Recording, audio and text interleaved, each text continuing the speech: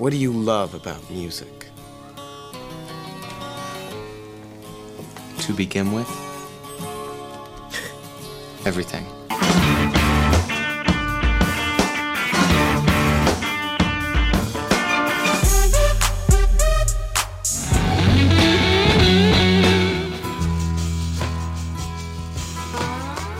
Putting on a great show is the most important thing you can do. One great rock show can change the world.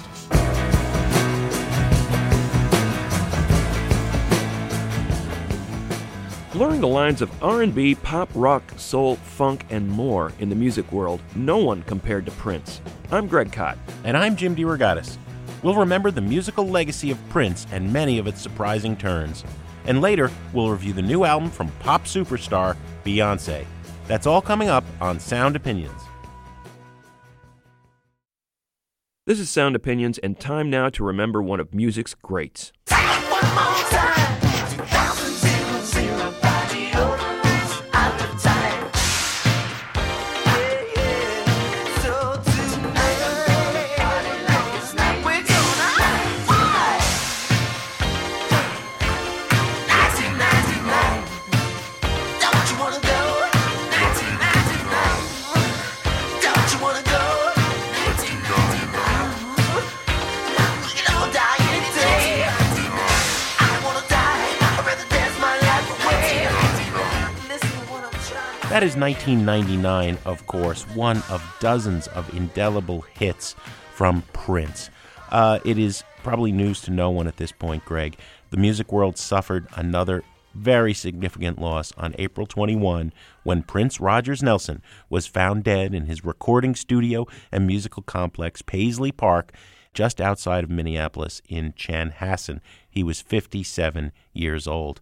There has been a tremendous amount of media coverage. One of the things we like to do on Sound Opinions is go deeper into the music, into the legacy, and talk about some aspects of that incredible career that haven't been discussed as much. That's true, Jim. I think we want to get at the fact that Prince was a groundbreaker in so many different areas, and it all began in Minneapolis, a very unlikely place for a monster R&B musician to take root in. And, you know, the fact that the population of Minneapolis is like 10% African-American. No, I lived there twice in my career and worked there for 2 years each time. It is a very white place. And yet it had this very active scene where African-American musicians were incorporated into that scene throughout the 70s. This is before all the MTV era and all the attention was being paid to Prince. The so-called Minneapolis sound was being forged there. There's actually a great box set that the Numero group based here in Chicago put out about that particular era. If you see me,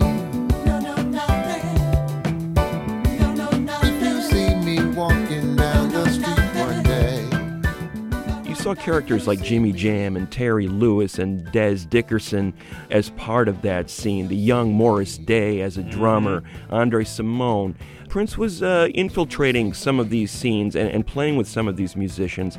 But when we spoke to Dez Dickerson years ago on Sound Opinions, he was telling us that Prince was almost like a mystery. He was the guy that would show up every once in a while, but everybody was thinking, there's this kid, and he plays all these instruments, and nobody really knows what he's all about, but there were all these rumors about what a prodigy Prince was. He grew up in a broken home. His father was a jazz musician. He basically left behind a piano, and Prince taught himself to play piano and then went on to play just about every other instrument as a teenager. Made his first 2 records, got signed to Warner Brothers Records. They said, kid, we got a great producer for you, Maurice White of Earth, Wind and Fire. No, not interested. Don't really want to do that.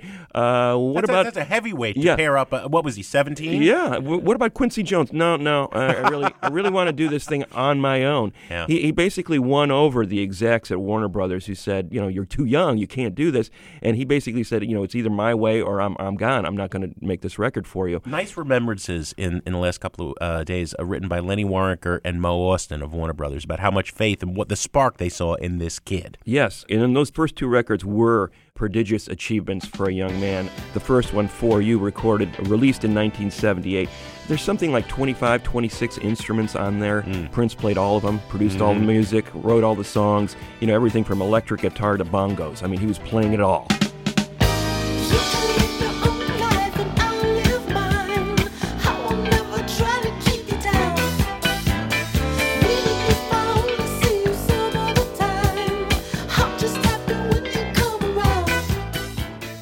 the 1979 self-titled record, Prince, that went gold. That kind of rewarded some of the faith that the record company had in Prince. Another one-man band effort. That contains the original version of I Feel For You, later on a big hit for his idol, Chaka Khan. Baby, when I look at you, I get a warm feeling inside. There's something about the things you do that keeps me satisfied. But I think with Dirty Mind in 1980, Jim, is where we see the revolution start, if you will. That was the name of the band as well that he dubbed in that era. Des Dickerson, the guitar player in that band, a very respected musician in that scene already, said that he wanted to be the Black Rolling Stones. Mm-hmm. I think another way to look at it is that he was a huge Sly and the Family Stone fan, and he saw that model of that biracial co-ed band, and he wanted to bring it into the 80s with the sound that he had in mind, where synthesizers were replacing horns, where the beats were a little bit more rockish, there were more guitars involved in the mix. It was very much of an amalgam of influences, really bringing the rock and new wave era thing into the R&B lexicon. The first thing he said to Warner Brothers is, don't make me an R&B guy. I don't want to be that. I don't want to be in any category. I want to explode the categories. Well, and he knew rock history because he said many times to Warner Brothers in the early days, Led Zeppelin makes people feel different on every song. I want to do that. Genre-wise, all of these sounds he's bringing together, sexually ambiguous, small, diminutive, but a towering figure in terms of the confidence he projected, right? Well, absolutely. When you look at a song like When You Were Mine, it was impossible to pigeonhole that song. It sounded like new wave, but it was made by this African-American from Minneapolis who happened to be wearing women's lingerie in the cover of his album. So nobody quite knew what to make of it. When you were mine, I gave you all of my money. Time after time, you done me wrong. It's just like a train. You let all my friends come over and meet, and you were so strange. You didn't have the decency to change the sheet. Oh, girl, when you were mine, I used to let you wear all my clothes. You were so fine, so fine. Maybe that's the reason that it hurt me so. I know that you're going with another guy. Don't care, 'cause I love you, baby, that's no lie. Love you more than I did when you were mine.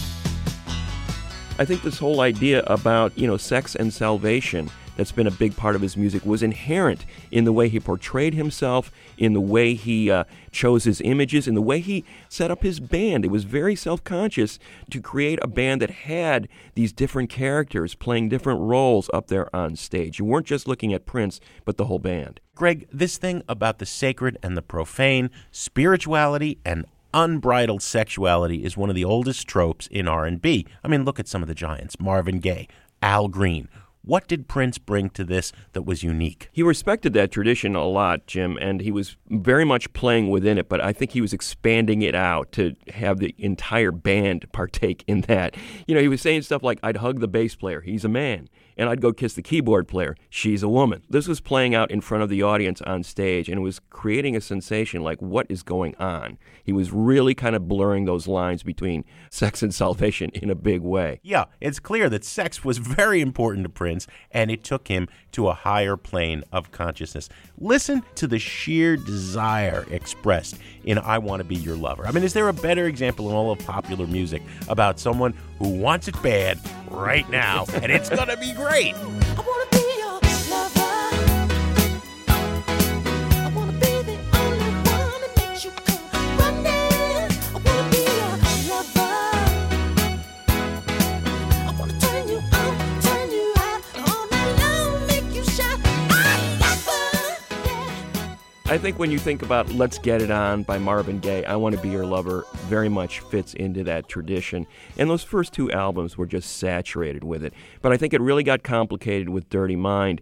And then later on, he kept returning to this theme. You know, people would once in a while accuse him, well, Prince, you're starting to get a little too straight. And he says, oh, you think I'm straight? Yeah. You know, listen to this. There was that album that he wanted to release later on in the Warner Brothers years, Jim. The Black Album. Yeah, that finally came out many years later. A lot of people consider it one of the most lascivious R&B records ever made. Look, grind, all the boys, grab a girl, get down on the floor. Ooh, this funky beat's gonna show you what your hips are made for. Now grind, come on, people. It must be said that Filthy Prince is as filthy music gets. Not for nothing did the Parents Music Resource Center get so upset with him and start with him to lead the fight towards stickering, right? Tipper Gore infamously found her daughter listening to Darling Nikki, got very upset. I can't even tell you what that song's about, okay? And Prince became public enemy number one for nasty words, you know, and songs like Head and Soft and Wet.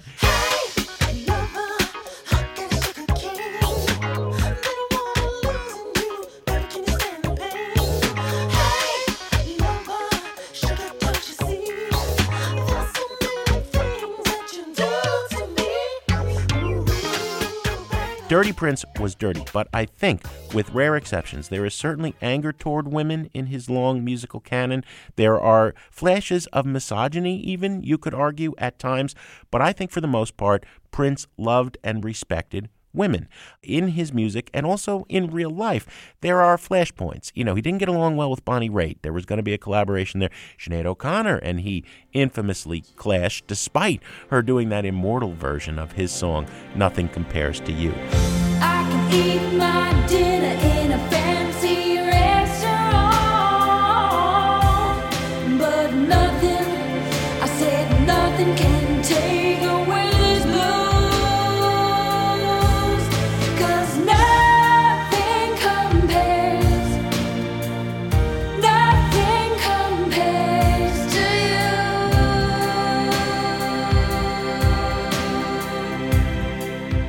But just listen to the list of women he collaborated with. Many have said he mentored, certainly gave them great material. Wendy and Lisa, members of his band, The Revolution. Sinead O'Connor, Sheila E., Sheena Easton, Rosie Gaines, Shaka Khan, The Bangles, Vanity Six, Apollonia. He really seemed to care about furthering the careers of female musicians. Yeah, I think, you know, it's a very underrated aspect of his career. I think the sex stuff, the so-called dirty stuff, a lot of that was celebratory, and I think he valued women's voices and also their input into music. A huge influence on him was Joni Mitchell, for example. Yeah. He never worked directly with Joni Mitchell, but he, you know, Wouldn't he that would have been bring... something to hear? Oh, absolutely. It would be fantastic. And Joni Mitchell was a huge influence on him, and he acknowledged her over and over again in interviews as a major influence on his music. And you could especially hear it on an album like Sign of the Times, where he was riffing on some of her material. Oh, my favorite song, she said, and it was Joni singing. Help me, I think I phone rang, and she said, whoever's calling can't be as cute as you. Shaka Khan, you mentioned as one of the R&B greats that he brought back from, you know, obscurity, it should be said, you know, and started working with her again. Gave her a huge hit. And gave her a huge hit, I Feel For You. Feel for you. I think I love you. Feel for you. I think I love you.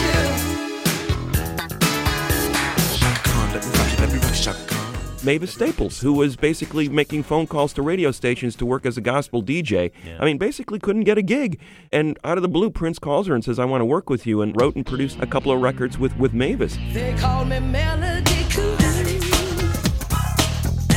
I was here long before you. If you're good, I will love you, but I'm nobody's fool. I'm Melody Cool. So he had a great deal of respect for these voices and these artists across generations. A lot of people think Prince was just working with the prettiest girls, but he was also working with artists and musicians that he respected regardless of gender. Let's take a listen to Prince working with one of those many female artists, Greg. This is him and Apollonia on Take Me With You on Sound Opinions. I can't disguise the pounding of my heart. It beats so strong. It's in your eyes. What can I say? They turn me on. I don't care where we go. I don't care what we do. I don't care, pretty baby. Just take me with you. Come on and touch the place in me. It's calling out your name. We want each other oh so much. Why must we play this game? Don't care where we go. I don't care what we do. I don't care, pretty baby. Just take me with you. I don't care if we spend the night at your mansion. I don't care if we spend the night all the time. All I want is to spend the night together. All I want is to spend the night in your arms. To be around you is so alright. You're sheer perfection. Thank you. Drive me crazy, drive me all night. Just don't break up the connection. I don't care where we go. I don't care what we do. I don't care, pretty baby. Just take me with you. I don't care where we go. I don't care what we do. I don't care, pretty baby. Just take me with you. Just take me with you. Won't you take me with you? Honey, take me with you.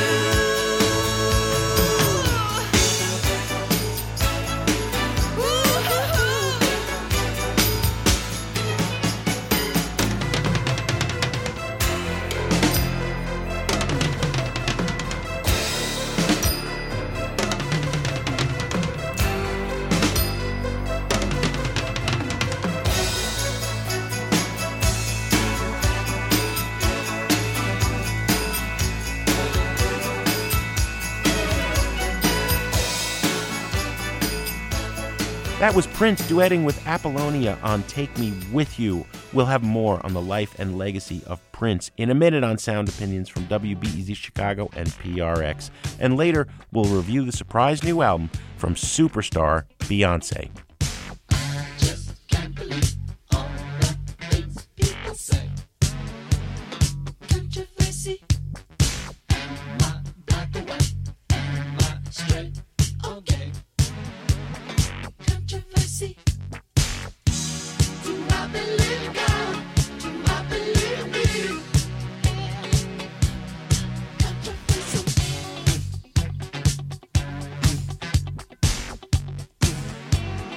Controversy.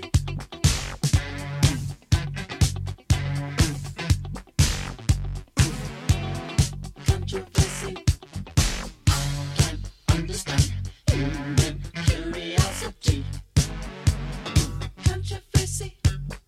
Was it good for you? Was I what you wanted me to be? Controversy. Do you get high? Does your daddy cry?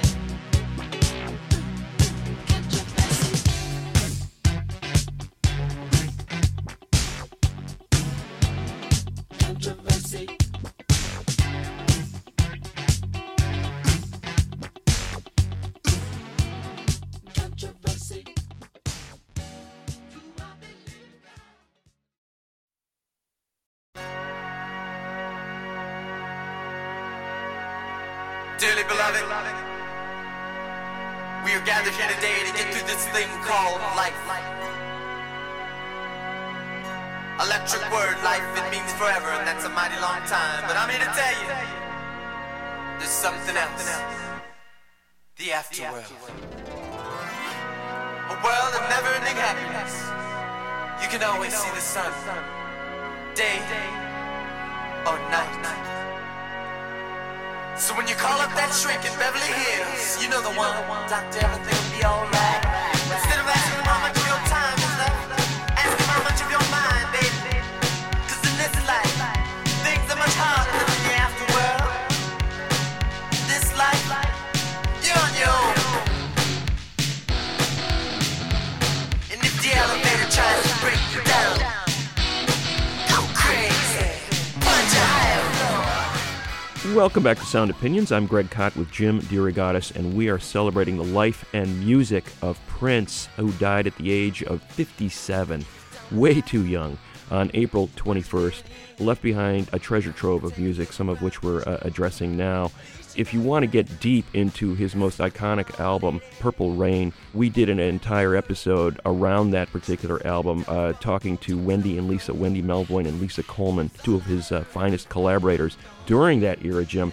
And that was an interesting era in his musical development, which you have called the psychedelic era in the early to mid-'80s. Well, you know, nobody is talking about the psychedelic records. Everybody's talking about Purple Rain, right? But the records that followed, nobody's talking about. I think they are so far ahead of their time and so complicated in their genre-blurring mix of just insane sounds that people are still trying to figure them out. Pop, R&B, soul, rock, funk, psychedelia. The psychedelic influence begins to seep in with 1999 in 82. Comes to a full flourishing with Purple Rain, of course, right?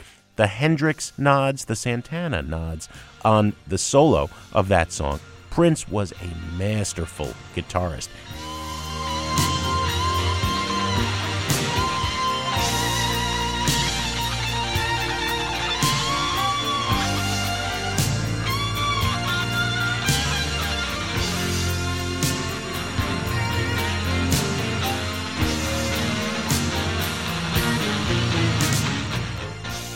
Then it really comes to full fruition on the album that follows, Around the World in a Day.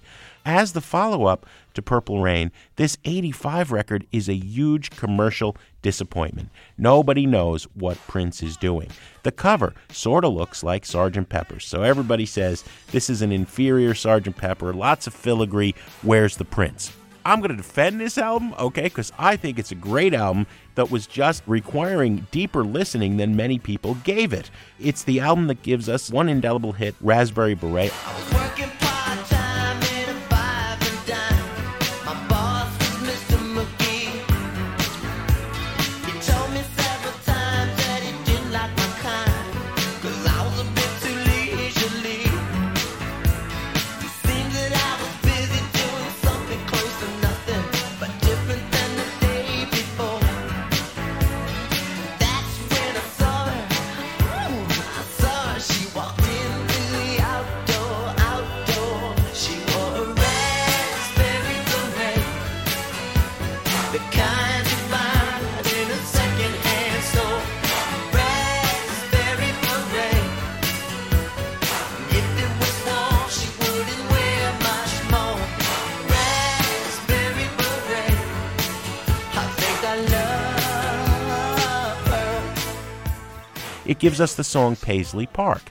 That's what he would name the giant recording studio and complex he'd build in Chanhassen. You've been there. I've been there. There's nothing, a strip mall, more nothing. By nothing, I mean like wheat fields or whatever it is, right? And then suddenly, there's Paisley Park. Prince said of Paisley Park that it was an attitude. He said, this is a great quote, Paisley Park is in everybody's heart. It's not just something that I have the keys to. I was trying to say something, he's talking about the album and the song, about looking inside oneself to find perfection. Perfection is in everybody. Nobody's perfect. They never can be, but we can try to reach for it. What a great condensation of his entire career and ethos as an artist.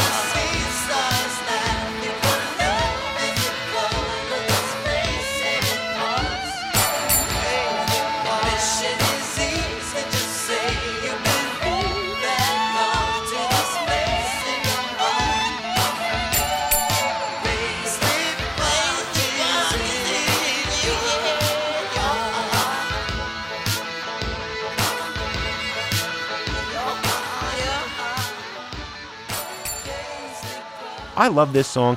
I love the contributions that Wendy and Lisa and the rest of the Revolution are making to Around the World in a Day, and I love the follow-up. In 1986, he makes the record Parade. I think it's the last full-on psychedelic record. Parade is the soundtrack for Under the Cherry Moon.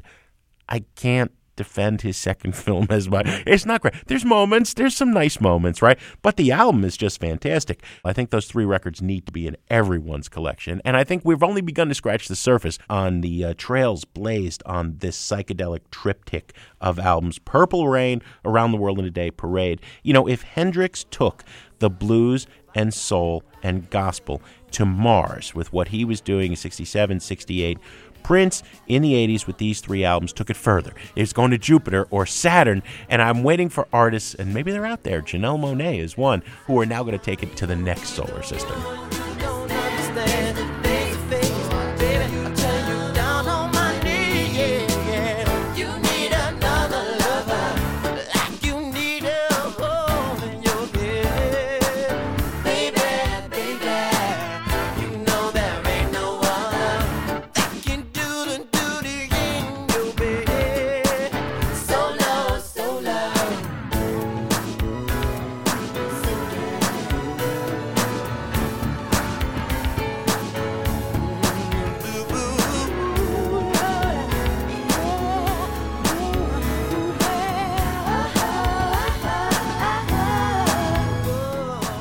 Paisley Park was sort of a double-edged sword, this $10 million facility. It's really an amazing place. When you go, it's like, it's his own version of Disney World, and completely outfitted in purple and gold colors. And, there's the iconic glyph that he created for himself in the 90s.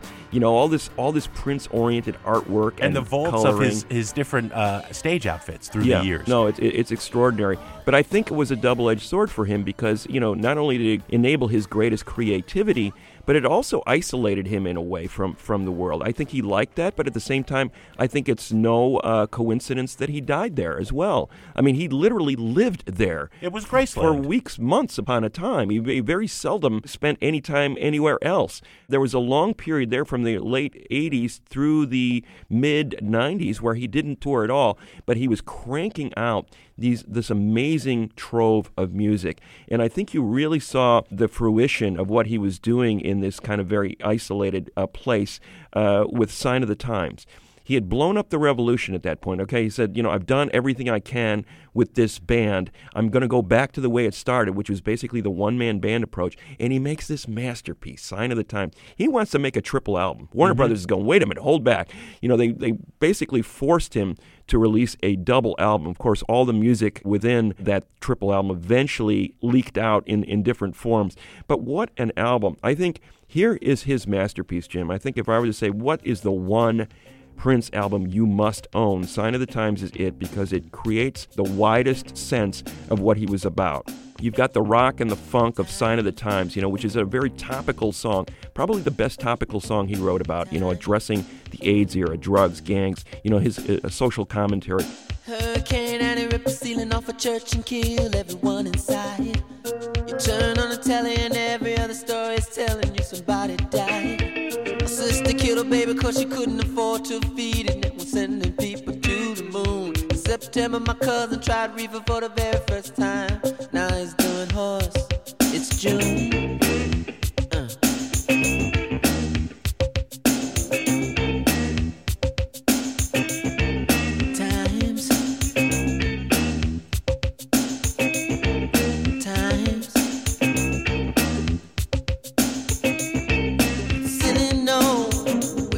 Ship explodes and everybody still wants to fly. Some say man ain't happy unless man truly dies. Oh, why time?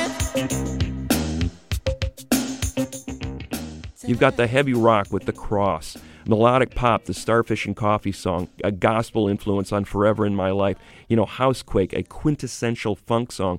He's listening to Luther Vandross and says, I can do that better. And he puts out a ballad called Adore. This incredible array of music.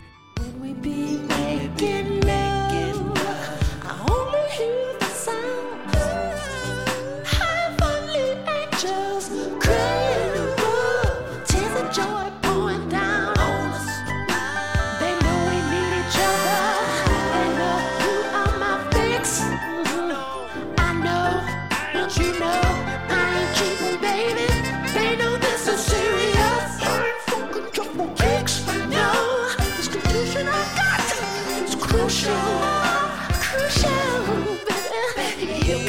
baby, I'm a terminal case. You can burn up my clothes, smash up my ride.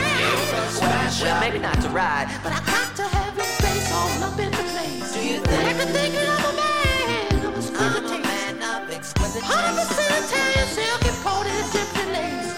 Nothing, baby, I said nothing, baby, can compare to your lovely face. Do you know what I'm saying to you?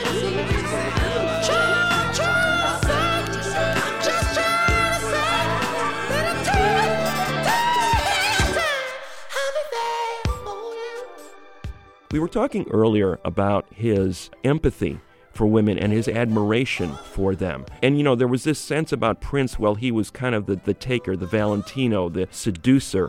There was an aggressive sexuality going on there. And I think he played against type on this record as well. When you listen to a song like If I Was Your Girlfriend, who was writing sentiments like that sense of empathy? I could never take the place of your man. A guy, I'm not worthy of you. You shouldn't be wasting your time on me. You deserve better. And this begins a long period of isolation, Jim. But I think as a live performer, once he came out of that period of isolation and woodshedding with the songwriting, is where the next great era of Prince begins. No, it's true. If we're going to sum up the studio contributions, you made a daring statement. Sign of the Times, 1987, is the masterpiece. I would say you really have to own everything from For You in 1978 through, I would really put it at Diamonds and Pearls in 91. Maybe a case can be made all the way up through The Gold Experience in 95. Thereafter, there are many records, and they are hit and miss. Prince lost the ability to edit himself. The great Twin Cities music journalist, friend of mine, Marty Keller, wrote a piece years ago about he was started to be surrounded by people who could no longer say, hey, Roger, that idea isn't so good. Maybe, cut this or don't cut that. I'm not saying there aren't great tracks on everything that follows from the mid-90s to the present. There are, but live is the forum. You're absolutely right. Always having that ability to give 150% in a 3-hour show. And then when normal human beings would go have dinner and relax, he would show up at the small club and do the after show that started at 4 a.m. You and I saw many of those, and then play for 3 more hours, okay? Right. Now, it wasn't always a great show. I have 2 that were awful, and it was usually his generosity. There was one show where Malcolm Jamal Warner of The Cosby Show was given like half an hour to do a rap showcase, and I remember one show dominated by the smooth jazz saxophonist Najee. Mm-hmm. It was like, Prince, man, you shouldn't even be on the same block, let alone the same stage with that bozo. But of the 12 Prince shows I saw, 10 of them are way on that list of the best I've ever seen in my life. And no two was alike, right? I mean, never. It was a completely different show every time. That's the thing about him. He was like, people talk about the Grateful Dead, a different show every night. I mean, Prince was like that. I mean, you were never going to get the same show, and that's what was extraordinary about it. And he really made the case for a lot of those studio recordings. I am convinced that you could make a great 2 or 3 disc set of Prince's recordings from the last 20 years and it would hold up really well. People have dismissed that era of studio recording as a waste. It's not. But, the live performances, Jim, was where it really came alive. I mean, hearing a song like Fury from one of his mid-2000s records on Saturday Night Live, I mean, that performance is like, wow. You must have heard it on the news this morning.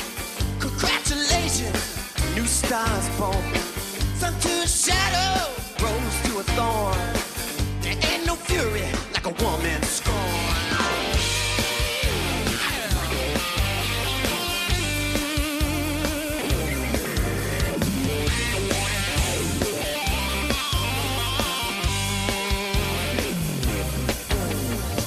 Y'all must have dug it when you did your thing. It's like a song everybody wanna sing. When the music's over, your ears ring with a voice that's saying, Queen got no king.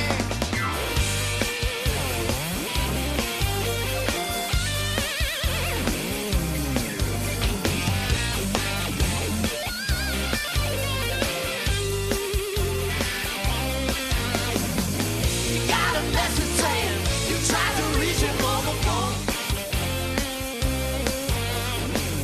Didn't want to answer 'cause he's so afraid. You probably tell him just to leave you alone. It was one of those things where you kind of ignored the recordings, but the live show was where it's at. And I think he made a really telling comment to me the last time I saw him at Paisley Park. He was working with the band at the time, getting ready for another series of shows in Chicago. And he plays all these instruments, obviously. And I said, well, what's your favorite instrument now? And he goes, the band. You know, which to me was a really telling. He'd become like Duke Ellington. You know, it was like, okay, I'm orchestrating this 20-piece band, and that is what I'm really into right now. And it really was a big part of the entire last 2 decades of his career. All that's in your heart, come what may, even though his might get broken. Who's the guilty one when there ain't no judge or jury? Shadow to the sun and to the one, hell ain't got no fury.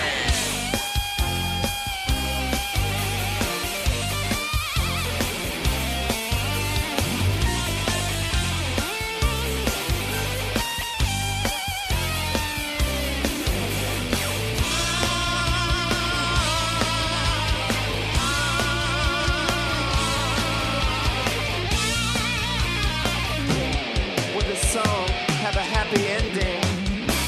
Oh, with his heart, you need a mending. Oh, what's her name? Only she knows. Only the woman knows. Only she knows. You're listening to Sound Opinions. I'm Jim DeRogatis. My partner is Greg Kot.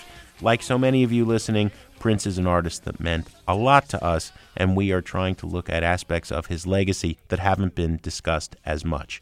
Greg, everybody has talked about in the mainstream media coverage Prince writing Slave on his cheek. There is the celebrated war with Warner Brothers. Even his supporters there, Lenny Waronker and Mo Austin, said, sometimes we tried to get him to focus and not release so much music all the time. Prince rebelled against that. He left Warner Brothers. He went independent. In many ways, in that stretch of late 90s, early 2000s, he was breaking ground. I think you're the expert. You wrote the book on music technology. He was breaking ground on the way artists work now, you know, being their own record company in charge of their own flow of music, of art. But then he also turned on the internet. Make some sense of that for me. Well, you know, Prince is never predictable. I mean, here's a guy who stenciled Slave on his face at a time when he was, you know, he's probably made $30 million at Warner Brothers. So it wasn't exactly like a slave relationship. You were making money on it. I think what he was frustrated about working at Warner Brothers was the inability to release as much music as he wanted to. And this guy was incredibly prolific. In the 20 months as an indie artist, he released 9 CDs worth of material. It's this outpouring of material. But what was different about it, Jim, was that he put it up on his website. He said, here, fans, take this. Order it. Buy it from me. Don't buy it from any record company. He didn't have a record company now to deal with. So he basically cut out the middleman. He cut out the retail stores too. They were upset about that. You know, the whole idea of the distributors being cut out of the equation. So here he is selling a triple, quadruple box set for $30 to $50 and keeping 95% of the profit on copies sold directly to his fans. And all of a sudden, all these other artists are turning around going, wait a minute, I'm only making 10% on a record, and that's after I recoup my expenses. Suddenly, Prince was setting up a new business model for the music industry that the music industry was simply not ready to accept. I mean, everybody was talking smack about this guy. He's crazy. He did pioneer the internet as a tool for speaking directly to his fans. He didn't do a great job as a businessman. Filling orders wasn't his forte. And then later on, basically saying the internet is dead. And I think, he was a little bit ahead of his time in regard to, he was doing that whole whack-a-mole thing. Any Prince song shows up on the internet without my approval, I'm going to take it down. Well, you can't even find official videos on YouTube. He's been one of the most assiduous in sort of sticking to that program. So, he's talking out of both sides of his mouth to an extent, but he's also about this whole idea of compensation. If I'm going to put it out there, I expect to get compensated, and that's what he's really fighting against now, is that the internet is not treating artists the way it should. These streaming services are not a way for artists to profit. And in that sense, he was a bit of a prophet, because now you're seeing a lot of rebellion against these streaming services by mainstream artists. I think he was a pioneer in using the internet internet as a tool for speaking directly to his fans. And I would have been fascinated, Jim, to see where he would have taken it in the next 5 to 10 years had he been around to do it. Well, absolutely, Greg. But we have to wrap up this conversation, and it feels like we barely got started. Come and hang with the two of us in our basement. We'll play Prince music. We'll talk all night. One thing I want to point to is the influence on other musicians. Let me read you a list, all right? Kendrick Lamar, D'Angelo, Beyoncé, Shamir, De La Soul, The Weeknd, Outkast, Usher, Beck, Lady Gaga, Robin, Frank Ocean, Justin Timberlake. I could go on and on and on. I will make the argument, I think you'd back me up, that none of these artists would be possible, or certainly not the artists they are, without Prince's influence. Jim, there was one name you left off that list, and I think it's a big one, Radiohead. Yeah, how could I forget, right? a band that you wouldn't think would be in Prince's wheelhouse, but he covers Creep live at Coachella in 2008. He takes it off the internet when it's posted, but Radiohead insisted that it goes back on. Maybe that's the place to end, Greg. Certainly, the music is going to live forever. The conversation will continue. But here is Prince playing Creep by Radiohead, of all things, in 2008 on Sound Opinions. I was here before. Look me in the eye. It's just like an angel. Skin makes you cry. I float like a feather. This beautiful world. You wish you were special. So do I. Oh.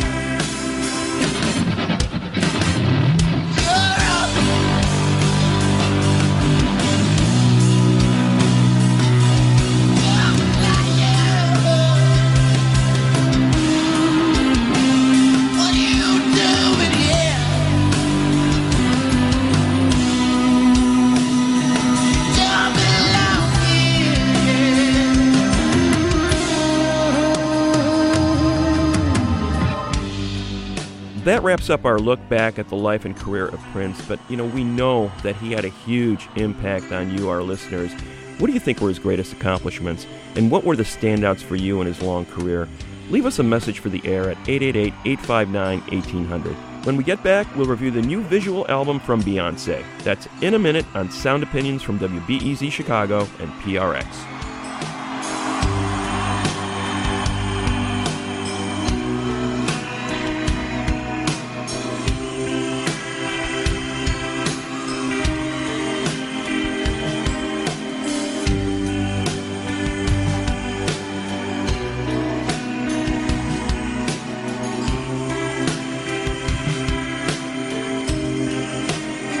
You don't care if it hurts. You just wanna have control. You want a perfect body. You want a perfect soul. You want me to know. When you're not around, I wish you were special. Yes, I do. 'Cause I think you're special. Hold up, they don't love you like I love you. Slow down, they don't love you like I love you. Back up, they don't love you like I love you. Step down, they don't love you like I love you. Can't you see there's no other man above you? What a wicked way to treat the girl that loves you. Hold up, they don't love you like I love you. Hold down, they don't love you like I love you. Welcome back to Sound Opinions. I'm Jim DeRogatis. My partner is Greg Kot, and that is a little bit of the song Hold Up from the 6th solo album by Beyoncé, Lemonade. Greg, I don't know if Beyoncé even needs an introduction. She is one of the biggest pop superstars of the last 15 years. Born Beyoncé Knowles, 1981, in Houston, Texas, began performing at age 7, amazingly. She puts together a group with her cousin and some classmates. It's called Destiny's Child. They become a huge act in the 90s after debuting on Star Search, 4 hit studio albums, and then it's Beyoncé's turn to go solo. 2001, she breaks out on her own. Like I said, 5 albums followed. She becomes one of the biggest artists in the world, appearing at President Obama's 2nd inauguration, marrying that guy, Jay-Z. I would only mention that because it's going to play a role in this record, Lemonade. Here is this new studio album. It appears suddenly via Tidal, the streaming service she co-owns with husband Jay-Z and several other artists. There are some stellar guest appearances: James Blake, Kendrick Lamar, The Weeknd, Jack White, and it's a visual album. The last record, she said, was a visual album. She made a video for every song on the album. This one, she took a different approach. There is one sort of thematically connected film for this entire record. Before we get into our opinions on Lemonade, we want to play you a track. This is the track with Jack White. It's called Don't Hurt Yourself on Sound Opinions. Don't hurt yourself.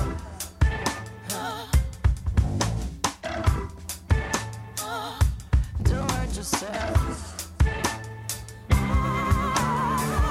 Who the f*** do you think I am? You ain't married to no average boy. You can watch my fat twist, boy.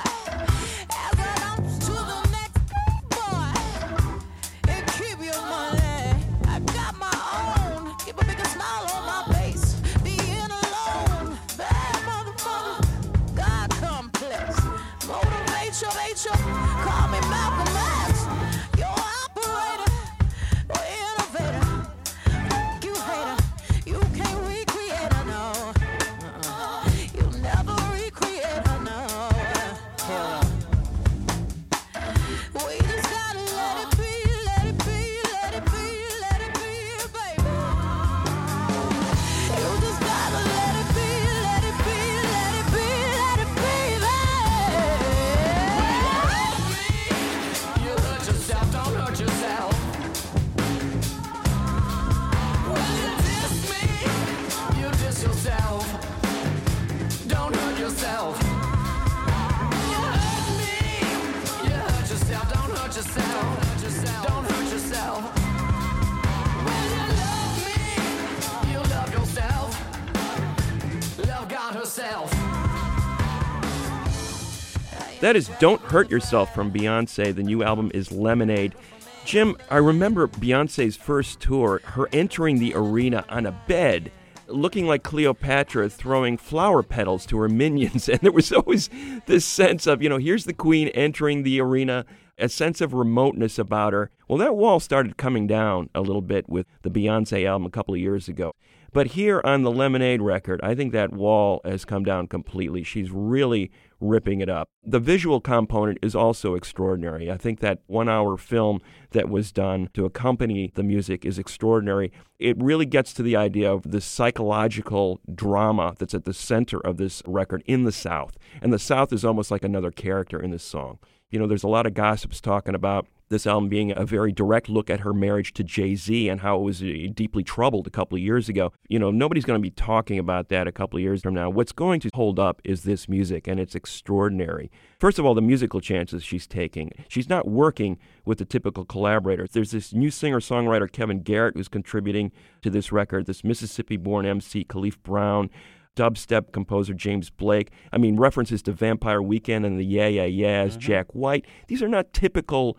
She's clearly thinking outside of pop music here. And her voice, the grit in her voice, really is moving to me. Even in a ballad like Sandcastles, which starts out like kind of an Adele song, becomes something else in the way she's singing lines in your face. What is it about you that I can't erase? And your face, what is it about you that I can't erase, baby? When every promise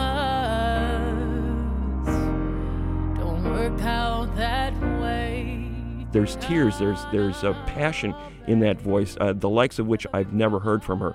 She just sounds dangerous, she sounds committed, but there's also this wide range of emotion in her singing that I think is the peak moment in her career. It's a buy-it record for me. It's absolutely a buy-it, Greg. It's a masterpiece. I'll just say that flat out.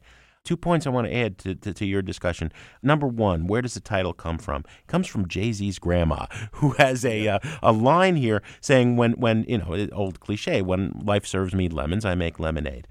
I have no interest in really what's happening in the Beyoncé-Jay-Z marriage. I mean, that's private. That's for them, okay? I think that's less interesting than Formation.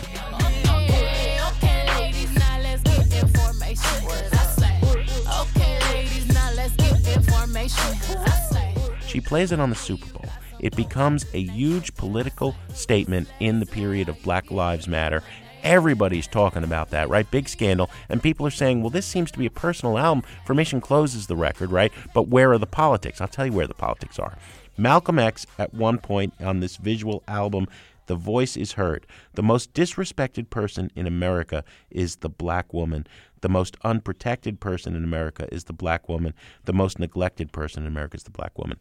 That quote is significant because while this is an album about a black woman being hurt, maybe it's Beyoncé, maybe Jay-Z did the hurting, I think it really is about the state of womanhood in general and black women in particular not being respected, fighting for power, fighting for a voice. And Beyoncé has dropped the artifice, extraordinary musical ambition, extraordinary lyrical ambition. This is the first time I'm buying the Queen Bee, really is the Queen Bee. So 2 enthusiastic buy-its. What do we have on the show next week? Next week, Jim, we have an in-studio visit from a great new artist, Sainabo C. Greg, as always, Sound Opinions is produced by Robin Lynn, Evan Chung, Alex Claiborne, and our intern, Libby Gormley.